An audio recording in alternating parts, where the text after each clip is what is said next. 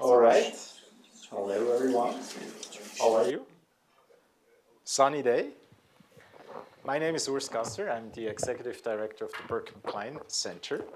And I'm really delighted to be the host of the Berkman Klein Meet the Author series. That's the first edition of it. And, you know, the idea came while I was sick, actually, last year and reading lots of books. And then there were these books that you read with great benefit and insight, and then you put them back into the bookshelf. And then there are the books where you're like, you know what, I would love to meet the author and have a conversation. And I'm really, really delighted that our guest, special guest today, Farah Pandit, accepted the invitation after I read draft manuscript of her book. It's really excellent. We'll, of course, talk more about it. And just by way of brief introduction, Farah Pandit is an esteemed colleague, a friend and collaborator, wearing many different hats, having an amazing career as a public servant, as a thought leader. She currently has appointments as Senior Fellow at the Council on Foreign Relations, at the Kennedy School. She served as a political appointee for the Bush administrations as well as the Obama administration. She was the first ever special representative to the Muslim communities appointed by Secretary Clinton. You have had an amazing career already, and yet we're here talking about your latest contribution, your book, How We Win. You can see the nicer copy standing here. You can also purchase the book outside. And Farah, thank you so much for accepting the invitation for this conversation. This is as close to a fireside chat as we get here at Harvard Law School. Also, there's actual fireplace downstairs, so I was tempted to switch locations. That would have been fun, actually, yes, but yes. This is great. So when we scheduled this conversation, we had no idea that we would soon have another big tragic attack in New Zealand 10 days ago. And I thought just to start, as we are talking about extremism and what to do about it and against it, I was wondering whether you would be willing to share what's on your mind 10 days after Christchurch. Well, thank you so much. And before I respond, because that's a really important question, I do want to thank all of you for taking time during your lunch to have a conversation with us. But Urs, I also want to thank you so much.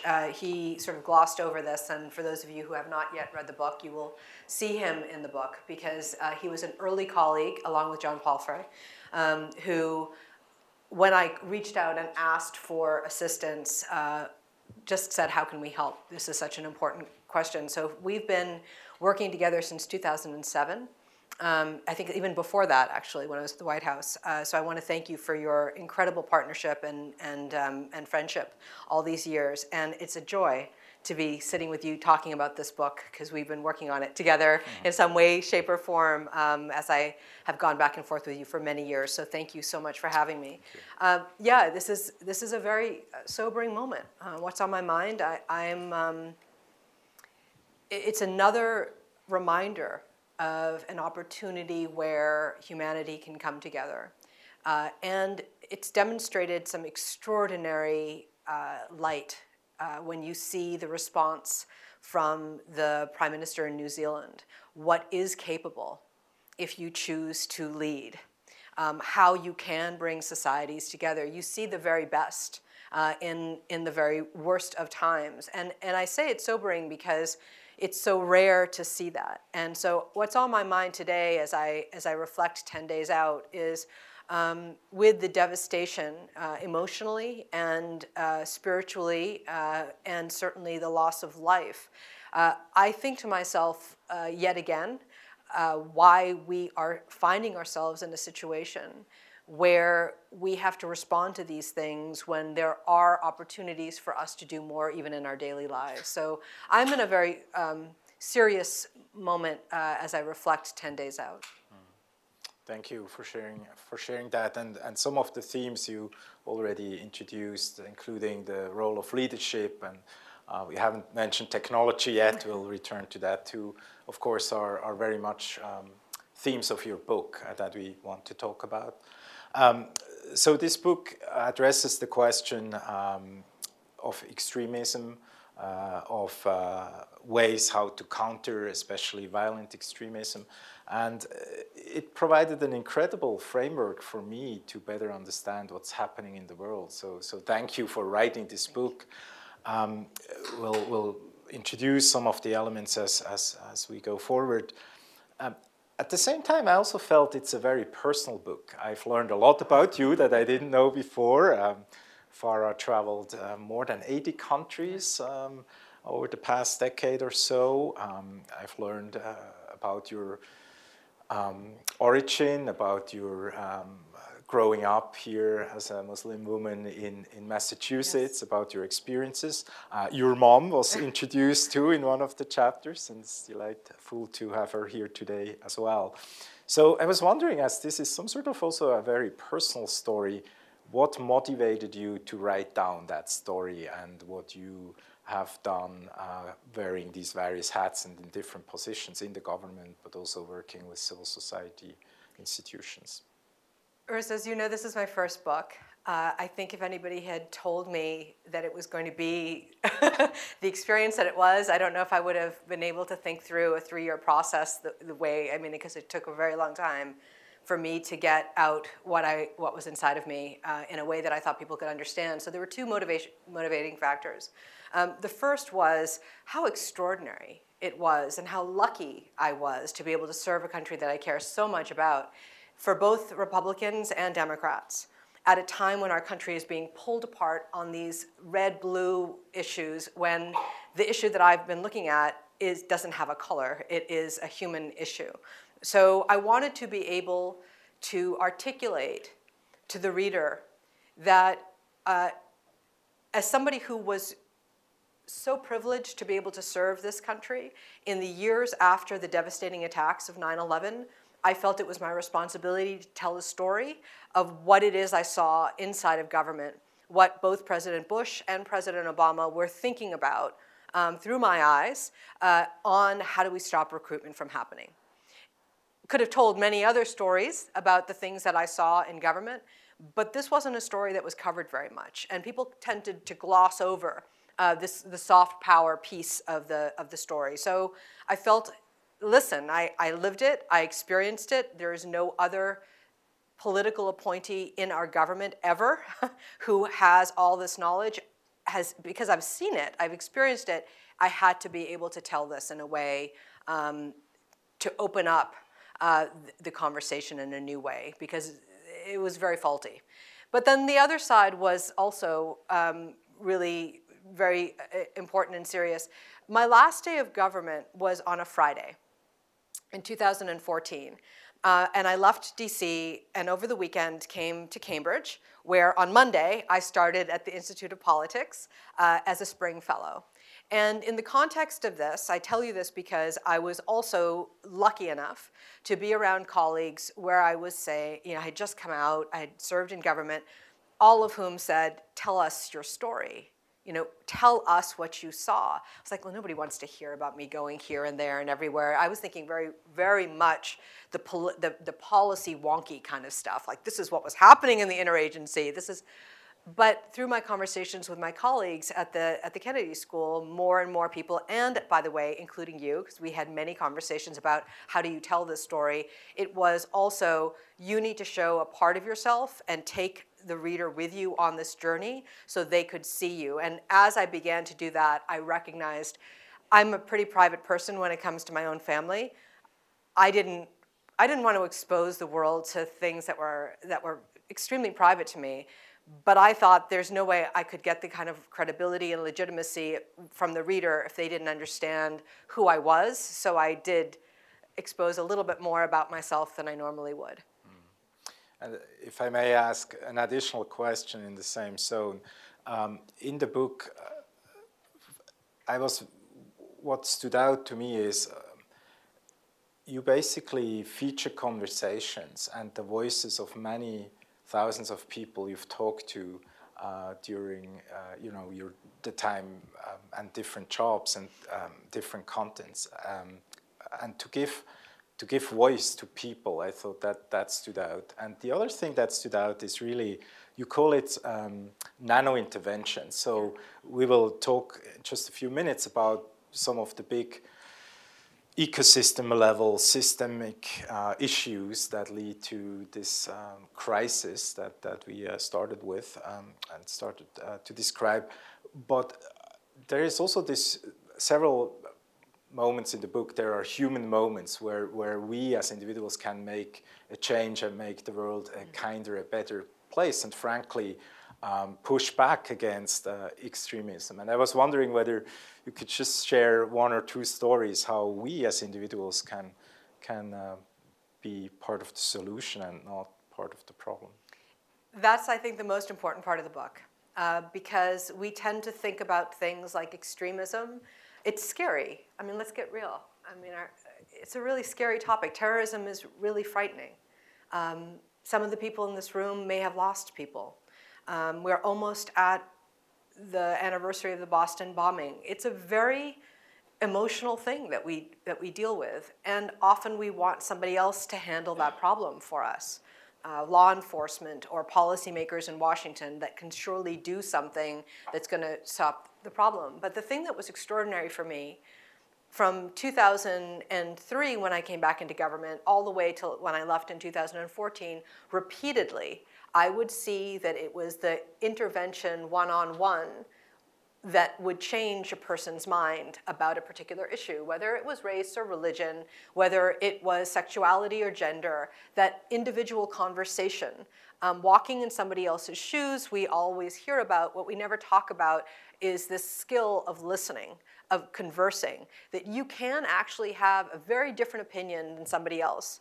But there's a way in which you can talk about it with the other person. We used to have a world where you could have those conversations and not feel threatened by them. You are energized by them. What I wanted to be able to do was to say to everyone that, you know, you don't always have to win in your argument. You can actually open up the human dimension of your experience and ask questions about why somebody does something. What's the motivation behind that thing? So, for example, when you hear and you see something terrible happening to another human being, I mean, I feel like this is the stuff you learn at your dining room table from your parents. So forgive me for saying this because this is so obvious. Being kind and being compassionate to the person who may be going through something or may not understand something fully has actually made a difference. To people who have been at that breaking point where they thought that they were on the outside. So someone would say to somebody, why don't you eat pork, for example? And instead of saying, I can't believe you're not eating pork, you know, you're in this country, eat pork, you might want to say, so tell me about your why don't you eat pork? And, oh, it's a religious thing. And the way in which you converse, that change in tone, that sounds so simplistic. But that one-on-one kind of thing, that way in which you act as a human, as opposed to acting as somebody who is a forceful entity that is pulling somebody down, that compassion that you have. I have gone to cities in America where Louisville, Kentucky comes to mind, where the mayor, Mayor Fisher, made Louisville a city of compassion because he wanted to be able to say, here in this city, this is what we stand for. We're going to be kind and compassionate to each other. And just even in our discourse, you may not always agree, but you can do it on a one-to-one level. So at its core, Urs, it's really debunking the us versus them ideology that is all around the ethos in which we live right now. It's understanding what it must be for that other person and try to bring them in, even if they are different, even if you don't agree with everything that they're saying, find a way to make it human again. It's not only some sort of kindness. What you're describing is also a certain curiosity to explore a diverse world that is interesting and fascinating and very rich, and celebrate the diversity as well. So I mentioned it's a book, and I really recommend it strongly, of narratives, of stories. But you do more than storytelling. You combine these voices that you've collected around the globe, and you weave it together in also kind of an analytical framework that really helps me and the reader to understand how we've ended up in a world where extremism dominates the headlines, and what we can do about it. And so in my own some sort of mind map that I drew, there are like roughly four components to the framework you've outlined. The one that was eye-opening is this argument that especially young people are growing up in a post-9/11 world and actually find themselves in a moment of an identity crisis. And I would love to hear you expand on that. A second factor of influence, both to explain what is happening, what are the dynamics when it comes to extremism, but also how we can counter it, is more the strategic push by certain actors and, frankly, certain communities and countries even to spread extreme ideology. And then the third, some sort of cluster, and I hope we can focus on that also a little bit, given that we're at the Berkman Klein Center, focuses on what you call Sheikh Google, the role of social media and technology, but also in an interesting way blending it into the consumer space, what you describe as halalization of everyday practices, again, with a focus on young people. And then lastly, the fourth kind of cluster on my personal mind map reading your book, of your framework, is some sort of the rise of anti-Americanism and the anti-Americanism ideology. I hope I do roughly justice to your really framework. Well. I clearly read the book. But if we can maybe spend a little bit more time talking about this notion of a identity crisis, both at the individual level, but maybe also at the collective and cultural level among young people, who then create some sort of a vacuum and may lead to really terrible outcomes. What I thought was very important was that we actually take a look at the kind of extremism that I was asked to deal with. And so let me just take a step back to make sure that you are clear, we're all on the same page here. Obviously, there are many different types of extremism that are present in our world today. The us versus them ideology is the commonality across these ideologies. But the type of ideology that I was dealing with directly connects to terrorist organizations that use the name of Islam to prey upon young people to pull them into their armies, okay? I obviously am not making a statement about the religion of Islam.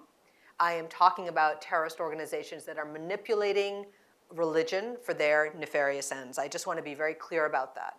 I also want to be very clear about the fact that every young person, all of us, I sometimes still go through this myself, ask the question, who am I? What am I supposed to be doing here? What's the meaning of life? Everybody goes through this, and there's nothing peculiar about it. It's not about your religion or your race or your heritage. That's part of growing up. The human mind does not mature. The brain does not mature until the age of 24. There are lots of things that are happening to you along the way. But when 9/11 happened, something remarkably new came forward, and that is a consciousness globally of this terrorist organization called Al-Qaeda, whose frame about us versus them was built around America, this is what we think you are, this is what we believe that you are doing against Muslims, and it was to say to young Muslims around the world, we want to tell you what it means to really be a Muslim. Okay, so they're doing, those two forces are pushing out. At the very same time, the young kids are growing up with the word Islam or Muslim on the front pages of papers, online and offline, every single day since September 12th, 2001.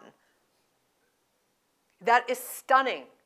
And it's a huge change. And when you think about that demographic, 1/4 of the planet is Muslim, 1.6 billion people. 1 billion of those are young kids under the age of 30, young people under the age of 30. That's the demographic from which the bad guys are recruiting. So the numbers are huge. And it is not to say that every young person under the age of 30 who happens to be Muslim is a potential terrorist, obviously not. But the bad guys want them to believe that they are the arbiters of what it means to be Muslim. And the only way that they can actually develop that is if they understand that this is happening, what's happening. For these kids who have grown up post 9/11, who are trying to deal with this navigation of who am I, they are seeing a fierce attention all the time on the fact that they're Muslim.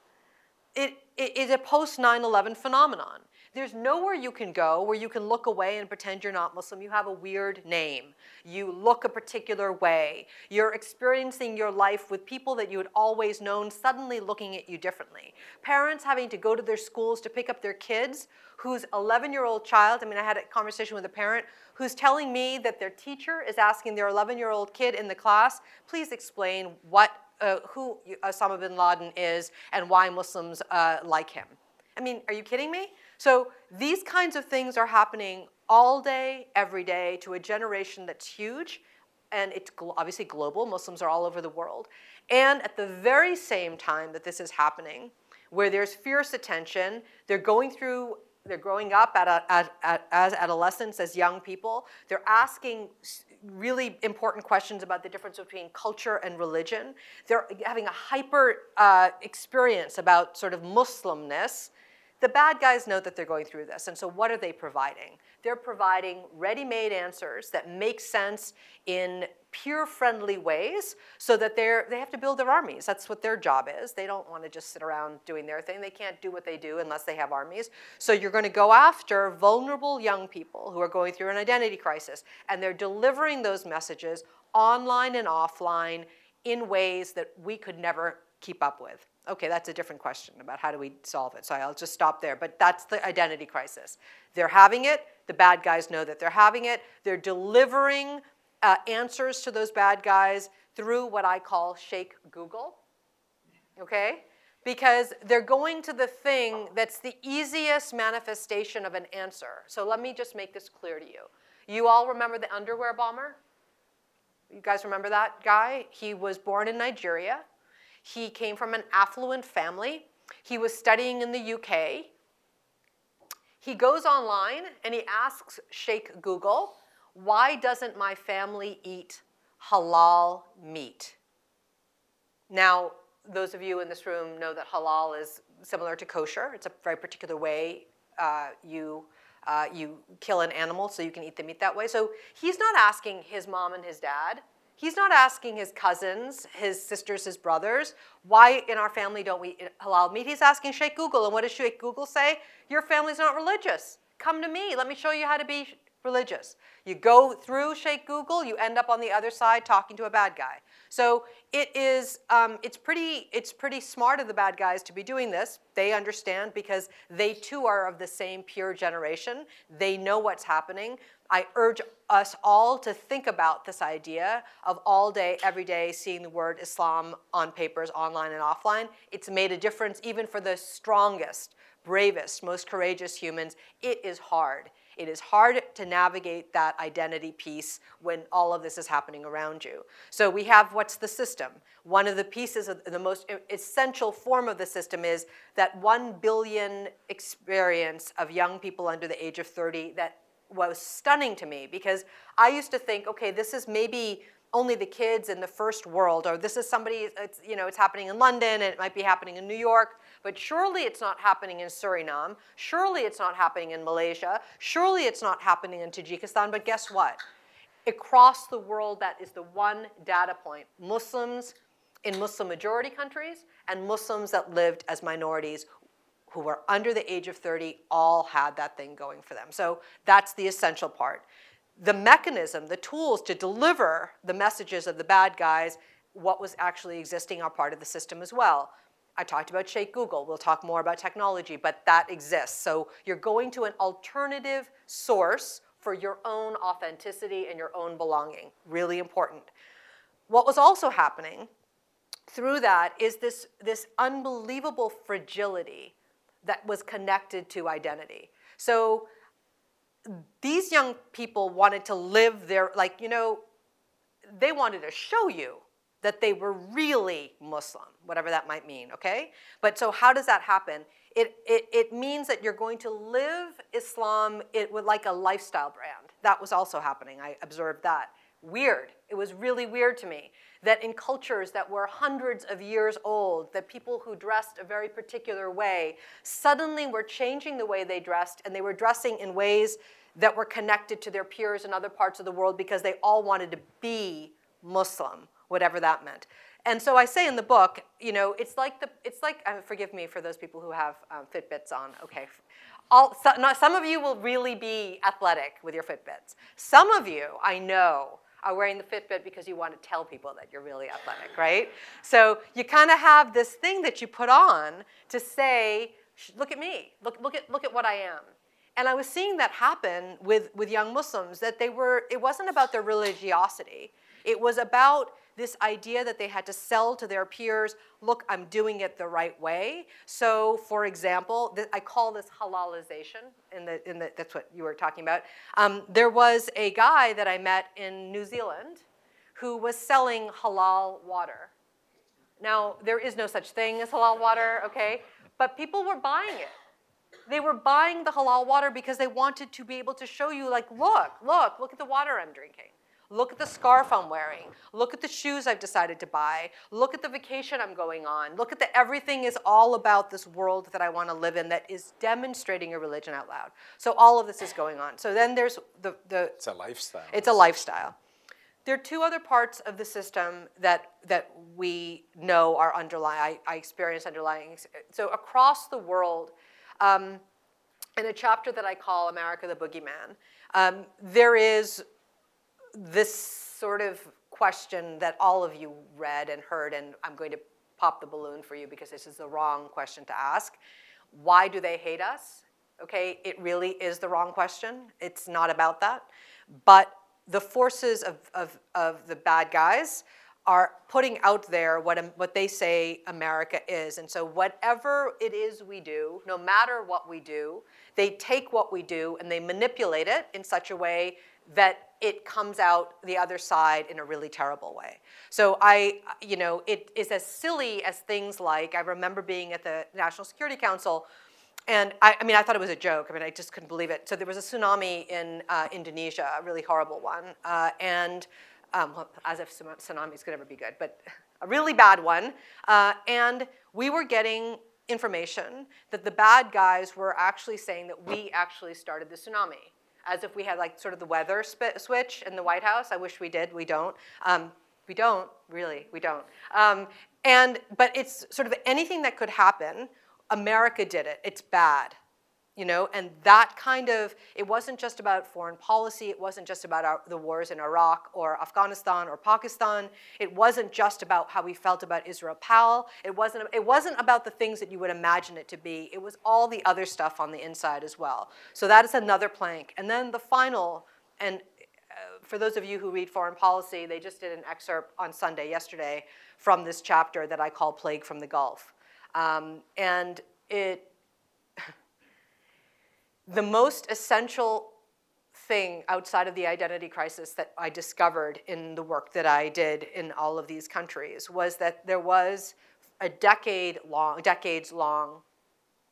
effort on behalf of Saudi Arabia to indoctrinate their view of the world into countries all over the world to tell people how to be a particular kind of Muslim. Now, it is very important that you understand that I take no position at all about how to live your religion out loud. I don't care if you cover or don't cover. I don't care what kind of Muslim you call yourself. I don't care. That's not my thing. That's not why I wrote this book. simply telling you that for 3 to 4 decades, Saudi Arabia has spent billions of dollars making sure that the world only understands that the only way to be Muslim is their way. And the reason why that is problematic for the problem we're trying to solve is because their very strict interpretation, not just of gender roles, not just of what is right and what is wrong, but the way in which you're supposed to interpret the Quran and interpret your daily life impacts an us versus them ideology, because it is all about us versus them ideology. So I would see, for example, Saudi Arabia, these are things you guys read about in the press, you know about textbooks that have been funded by Saudi Arabia to teach a very particular thing that are sent for free all over the world. The US State Department has written about this in our human rights reports. You guys have seen this. You also know about the translations of Qurans that are translated in a very particular way to make sure that anything that has nuance is scrubbed. And I go into a lot of detail in the book about this. Another method, another tactic the Saudis have used is to put money into communities all over the world to pay people to dress a very particular way. And in addition to that, they have enforced around the world a scrubbing, like Hitler did, a scrubbing of cultural history. So that isn't just a Muslim thing, that is a human thing. We want as much historical data in our world as we can to remember who we are as humans, where we came from. They've gone into countries and decimated ancient sites and rebuilt them to be extremely, either to eradicate them or to replace them with a Wahhabi interpretation of that mosque or that particular thing. All of these things are part of the system that they've designed to be able to spread what they're doing. So when I write about all these things in the book, it's not one thing or the other, it's how all of these forces build together to create the system that is underlying extremism, and it's the situation we face today. Great summary and really helpful, I think, for everyone, also for those who may not read all the 500 pages. But what you're describing suggests the headlines we're reading today about extremism, about the violence, about the role of technology is actually, that's a complex interplay across these factors. And it's been in the making for a long time, arguably, right? Right. And so it sounds very much like an ecosystem level problem you're describing. There are, you know, the role of governments, there are technology companies, there are identity, individuals, cultural, religious identity questions at play. So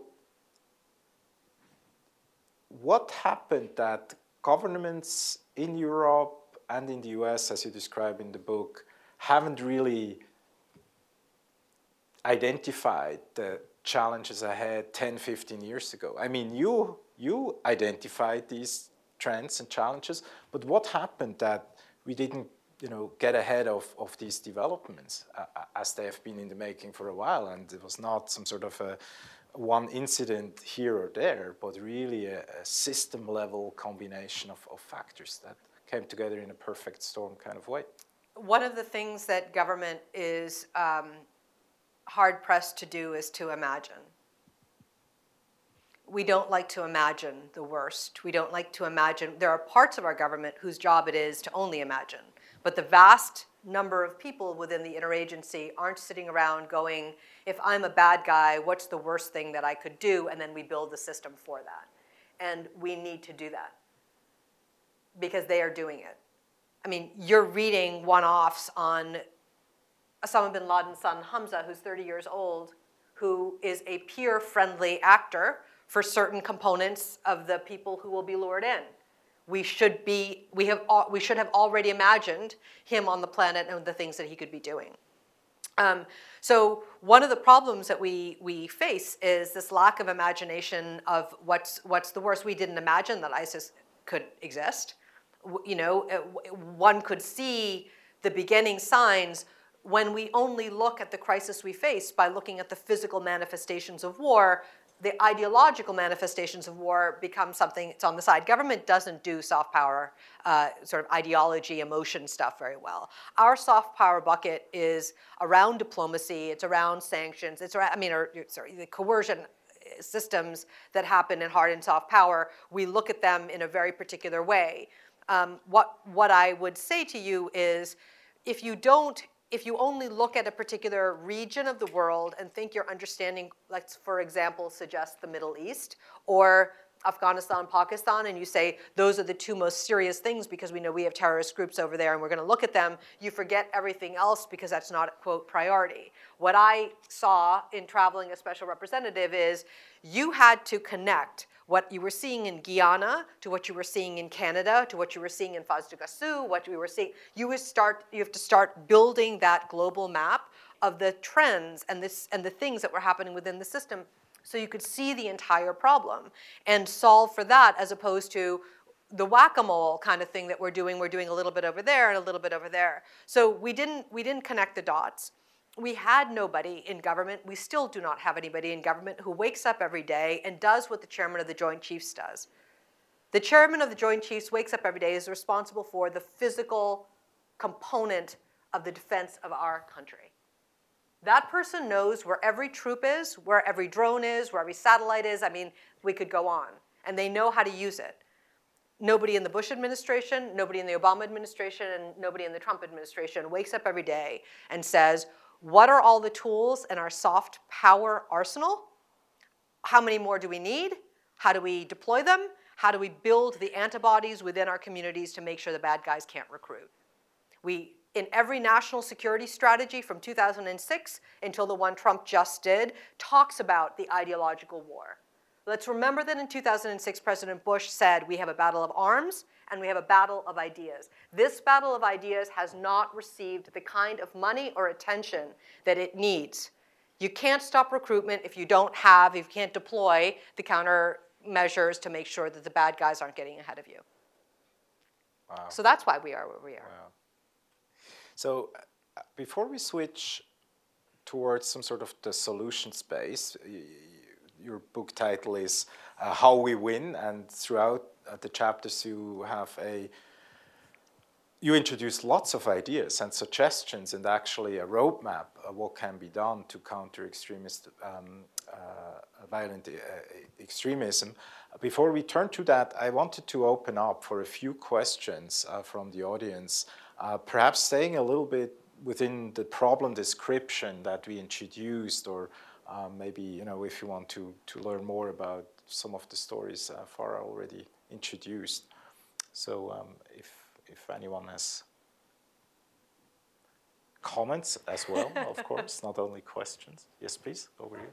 And there's a mic, sorry, and please introduce yourself briefly if you don't mind. My name's Melissa Davey.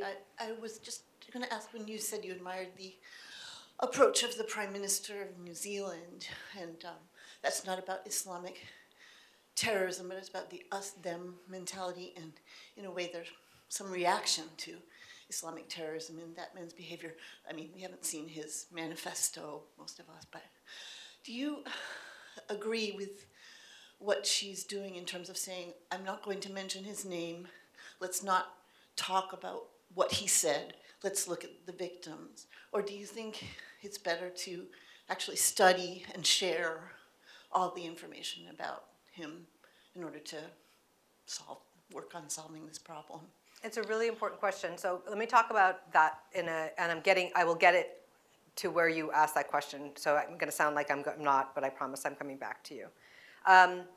When I was in government, one of the things that we like to do is to opine on lexicon and really think through how we're going to say something. Is this the right way of saying it? We spend a lot of time and energy on these kinds of things. We don't spend as much time, nor did we, on some things that sort of shot up along the way. Geert Wilders is one example. I can come up with a few others of horrible events that happened, and we gave a lot of agency to those people. One of the people, and I'm not going to mention his name, this story, this is in the book, so I'm telling you a story from the book, but I think it's important.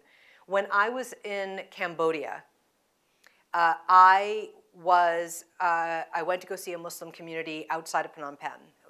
So we drove out into the jungle, and I was there with my team, the embassy team. I don't speak the local language. I had a translator with me. We were sitting on the floor of a very modest mosque in a very, very modest, small village.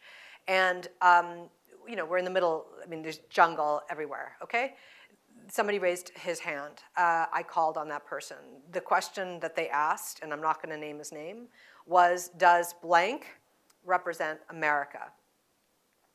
The person that this person named by name, it had been 3 years since the story had broken. This is a pastor in Gainesville, Florida, who was going to burn a Quran. You guys remember the story?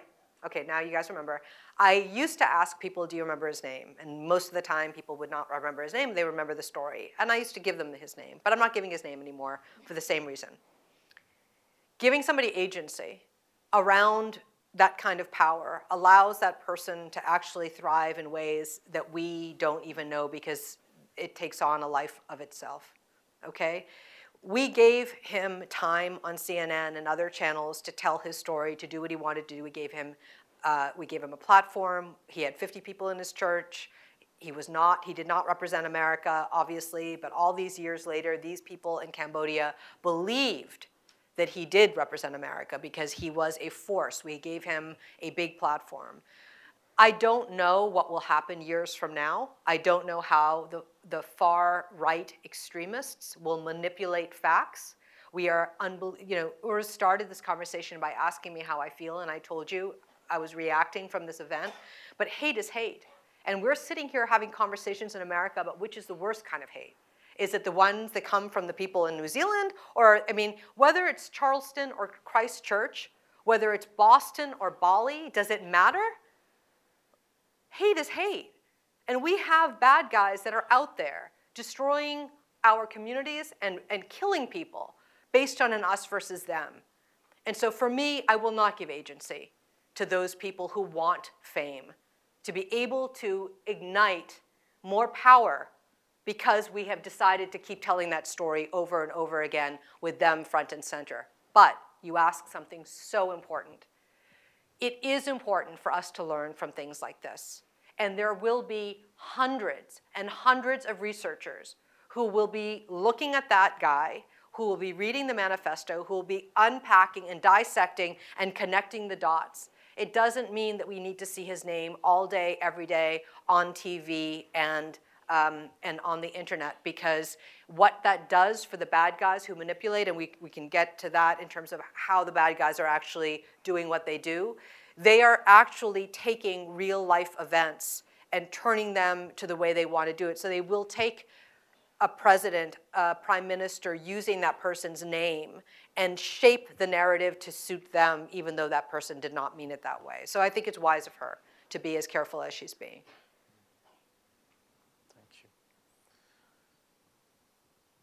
Please, we have another comment here. You knew I had to. I would expect Please it. introduce yourself. Stu Krasell, Global Programs at MIT. And I mention that because we're here at Harvard. MIT, you've talked somewhat about how individuals can address this, but institutions, and especially institutions of higher learning, MIT's had a whole debate, should we take money from Saudi Arabia? I've got a meeting on Wednesday with some people from the UAE. How do you approach engaging but not enabling? It's really the most critical question universities and companies are actually facing. We're looking at, really it's important to think about the subtitle in this book, because I call out every sector of society to make a difference here, not just government, but I look at the private sector, I look at philanthropists, I look at social media, because all these issues are intertwined. It's how we solve a problem. I think the question around money that comes from sources that are doing harm are fair questions to ask. But the next question becomes, can you control the money? What do you do with the money, and how do you develop the antibodies in the system to prevent the thing that we know we can prevent? Some of the time, we can. Some of the time, you can take money from philanthropists who are who've made their money in ways that were not always the most humanitarian, right? I mean, I don't want to call out particular sectors, but we could look at the energy or the oil sector, and people have these questions about, would you take money from big oil? Would you take money from big tech now is a question that's happening because we know how they're manipulating human data to do what they're doing. Those are fair questions, but Stu, one of the things that I think is most important is sending a signal back to these countries. If you're taking money from a nation state, as Americans, the things that we stand for in terms of freedom of speech, human rights, all of these kinds of things that are there's no wiggle room whatsoever in terms of how we think about these things. We've got to be clear, I believe, to these countries about how we expect them to behave on these issues. And if they're taking money from those places, how your school is going to use them and what you're going to do with them will say a lot about what your school stands for. So that internal debate, I'm not exactly answering because I can't tell you what to do and how to do it because it really actually, I've seen different solutions come to the table around these issues. Some universities I know that have taken money from a Saudi or a UAE or a Qatar, but have absolute 100% opportunity to use that money the way they want to use it. And there's a way to be able to do that. They've also offered an opportunity for their students to be able to learn why this is such a difficult conversation, and so you have an educational component to that as well. It's a very fair question. It's a real question, and I think it's going to become an even more pressing question, not just from nation states, but also from companies who are redesigning the way it feels to be a human. Take one more question, please. George Mocrae. First a comment. Diane de Prima, the poet, wrote a poem called Rant, and one of the lines is, "The only war that matters is the war against the imagination. All other wars are subsumed in it." What's the relationship between Saudi Arabia, oil, Wahhabism, and terrorism? That is a really long question. There are many scholars who have written about the interplay of all of those three things and have, to your point about research, done some very deep research around following the money. I would urge you to look at FDD, the Foundation for Defense of Democracies, who's done a lot of work. And I'd urge you to look at David Weinberg, who is now at ADL, the Anti-Defamation League, who is in my book. He's a friend. I say that to you, but he's also done incredible work and has testified before our Congress on these very issues. So he's really, I mean, that's a starting point for you to be able to look at that. In a very loose answer, I would say to you, obviously, you cannot do the kind of dramatic strategy that they have deployed over decades without the money to be able to do it. And if you have an unlimited amount of money to be able to do this, it's connected to how they earned that money. One of the questions that I want, as a former US government public servant, to be able to say to government is we have to be far more clear and direct with the American public about what we know. We haven't done that, and I think it is vital that we tell a different kind of story because I think American parents who have servicemen and women who are deployed around the world protecting our nation deserve to know more than they know today. It's a great, powerful segue into the question, of the roadmap. What's ahead? What can we do about it? And you already made a few important points about the role of governments, but also the role of philanthropy. We touched upon that. Perhaps we can spend a few minutes and look more closely at the role of technology companies in particular. It's a topic we've talked a lot about in the past. So as much as we understand these platforms do a lot of good in the world, they enable and empower people to, share information and be connected across distance and are so vital in many ways to the way we live our lives today. But also really bad things are happening, and it's a moment of crisis, of course. One thing that I didn't say in the introduction is that you predicted in the book that before too long, it is very likely that we will witness live coverage over social media platforms of mass shootings.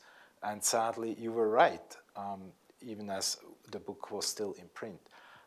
So what's the role of technology companies specifically in all that? What can we do? How can we help each other to make progress? So the platforms, the major ones, the Googles, the Facebooks, the Twitters, were obviously first to the fire when it came to us understanding how the bad guys could manipulate. Obviously today, there are far more platforms that are being used by, let's remember, millennials and Generation Z are the demographic we are talking about, okay?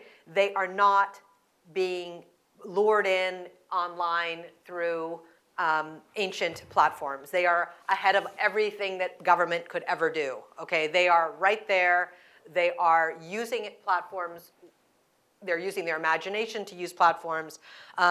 So it's not just about a meme. It is not just about a particular hashtag. It is about the entire way in which the bad guys are using communication to lure in emotionally and pull on the strings that I just described.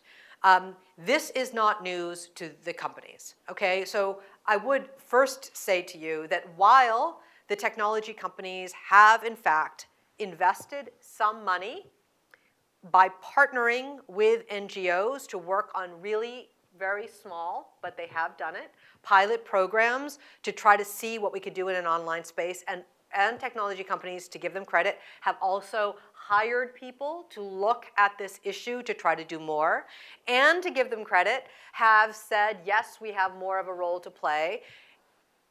With all that great stuff that I just told you, I mean, what are they waiting for? I mean, truly. I will tell you that I am boggled by this thing. Facebook is one of the largest countries in the world. Okay, they have to live through that. They have to understand what that means, just the way any country thinks about how their citizens act, why we do what we do. And I'm not talking about uber regulating. I'm talking about what you stand for. What's the ethos of that thing? Okay? Now, it took them a really long time, not just Facebook, but all the companies to say, yes, we can do more. It's not that they didn't know the bad guys were using the platform. It took them a really long time to say, yes, we have a role to play in doing that. That took a lot of pressure. It took all kinds of things. Okay, so now they're doing it.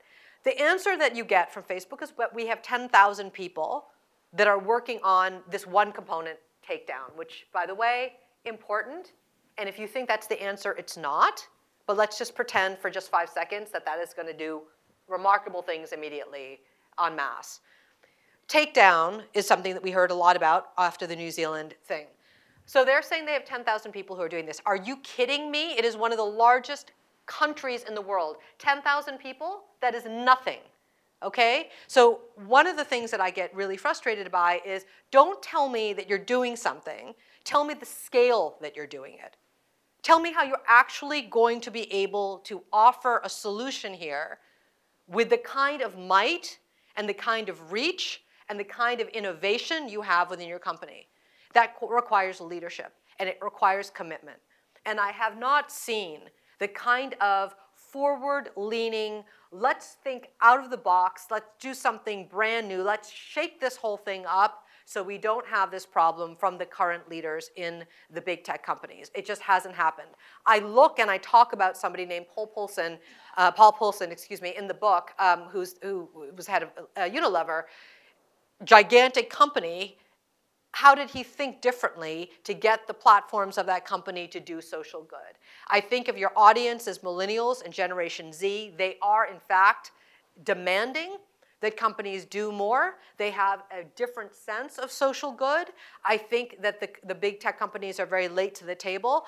I don't want us to be only looking at if they would only do this and only do that, we'd have a problem, we'd have a solution, because as you rightly said, the bad guys are innovating in real time in ways that we can't catch up with. The bad guys can see the beginnings of change. We've got to imagine where we need to be and build for that, as I've said before. And I just don't see that. I just don't see that happening. So the lack of leadership in that sense, and call for more leadership, to put it in positive terms, it seems at the core is also some sort of recognition of power, and what the power is that these platforms have de facto, whether they like it or not. Now they have it. And I want to maybe circle back on this notion of power. You introduced a very powerful concept, more looking at the public sector, but I feel it may also translate into some of these discussions about the responsibility of big platforms. And that's the notion of open power. You already highlighted the idea of soft power and hard power in the conversation earlier on. Can you flesh out a little bit what this notion of open power is about as a potential approach and mindset of organizing these different pieces that need to be part of a movement as we want to address this problem of extremism? One of the walls that I hit when I was in government was I felt like we didn't have enough creativity and innovation in the way in which we were thinking about power. And let me be clear, I was not at the Defense Department, I was at the State Department. So the thing that we do at State is diplomacy. It's soft power. You know what hard power is, you know what soft power is. Open power is a concept that I came up with, which is really a derivative of soft power, okay? What it really says is, rather than wielding power over someone, open power is wielding power with others. And what government has not been able to do is to be able to think differently about how we win. How do we get to the goal we want to get to? It requires us not to say, we did this, it's ours, it's the American flag, we're all over it, we've orchestrated it. It's to say, we have a problem, and I outline different things that have to exist for the kind of problem that open power can solve. But one of the things is that you're putting different kinds of people around the table. It's more design thinking for human problems that we're dealing with in the world of the State Department. So things like human trafficking, things like climate change, things like extremism, where the only players there are not just diplomats. They're people that you would want to bring. I want to see historians. I want to see ethnographers. I want to see behavioral psych people. I want to see anthropologists sitting around the table with diplomats talking about how you would think about that problem if you were going to. So you're opening up the aperture. You're thinking about things in real time. You're not designing the solution for many years only, and we're working our way through to that point. You're figuring out that there's a longer framework you can use. You can get some results immediately, but you can also get some. So as you work with these teams in real time, you're opening up what is possible. And for me, that is the solution in the 21st century. We can't just keep looking at these problems and say we've always done it this way, and so those are the only silos we can go through. Those are the only mechanisms we know how to do. The revolution here is to say our planet is so connected. There's so many incredibly interesting ideas that can be applied across the board, even though you use that for one particular kind of problem that you think that there's no way that could be used for this, but actually the lessons that you learn here can be deployed in a different kind of way. So I was very keen on making sure that we were doing more to solve the problems that I was seeing. I wish that State would be a place where we could experiment more boldly around how we use power. People talk about new power and smart power, and believe me, when I came up with this, the first person I went to was Joe Nye, obviously, and asked him to help me think through this. And I feel very fortunate that he was very supportive and really saw the need for us to be able to do this differently, but it was at its heart in a networked world the way we are living today, we have got to be able to think differently about how we get to the solutions that we really need for human reasons more than anything else, not about which country is going to win this or not. We have to do something together. Thank you, Farah. The Thank book you. is full of wonderful ideas, concrete suggestions, a lot of data, a roadmap, innovative new ways how we can go after the issue. But I have to ask you, somewhere in the book, I think you wrote that you're an optimist. And after writing this book and spending so much energy over many years working on this hard, depressing, complex problem where we haven't seen much progress in the right direction, are you truly still an optimist? And what, if so, makes you optimistic? I am an optimist, and I'm an optimist because I've had tens of thousands of conversations with Muslim youth all over the world who are incredible, who don't want this ideology in their communities. They don't want foreign ideologies changing the way they behave and how they live. There are all kinds of incredible ideas, literally, from Mali to Malaysia. I mean, these kids are incredible, and I know that just the beginnings, we're just at the beginning of what could be possible if we knit together the networks of these young people to actually be able to scale their ideas. We will have to do very little. This isn't costing money. This is not a trillion. We've spent almost $6 trillion since 9/11. Okay? Do you know how much money we've spent since the beginning of ISIS in soft power? 0.0138% of the cost of what we've done to fight ISIS. Soft power doesn't cost the kind of money. It requires us to be imaginative. It requires us to say, how do I take that incredible idea that's over there, scale it? Or how do I get that young person to know that other young person and connect them? I am not Pollyanna, but I am somebody who has seen with little resources what dedicated effort can do. I'm optimistic because the solutions are available and they are affordable. And what I hope will happen is as people read this book and hear me challenge communities to say, do you want to live in a place that's filled with hate, or do you want to figure out what you can do in your house, in your school, in your city, in your town, to actually make it a different place? What are the touch points in day-to-day life you can change to make sure that hate is not thriving? There is stuff that you can be doing here.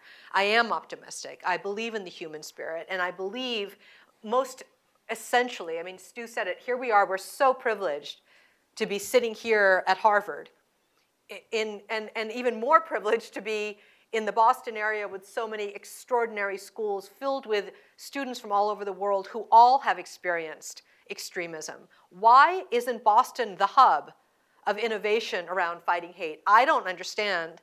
And I've called on this. I said this in a Boston Globe op-ed. I called it Dumbledore's Army. That's a whole other question. But the point is, I need to see the kind of leadership from people who can help build the powerful ideas. That is the roadblock, but the ideas are there. So that's why I'm optimistic, yes. Wonderful.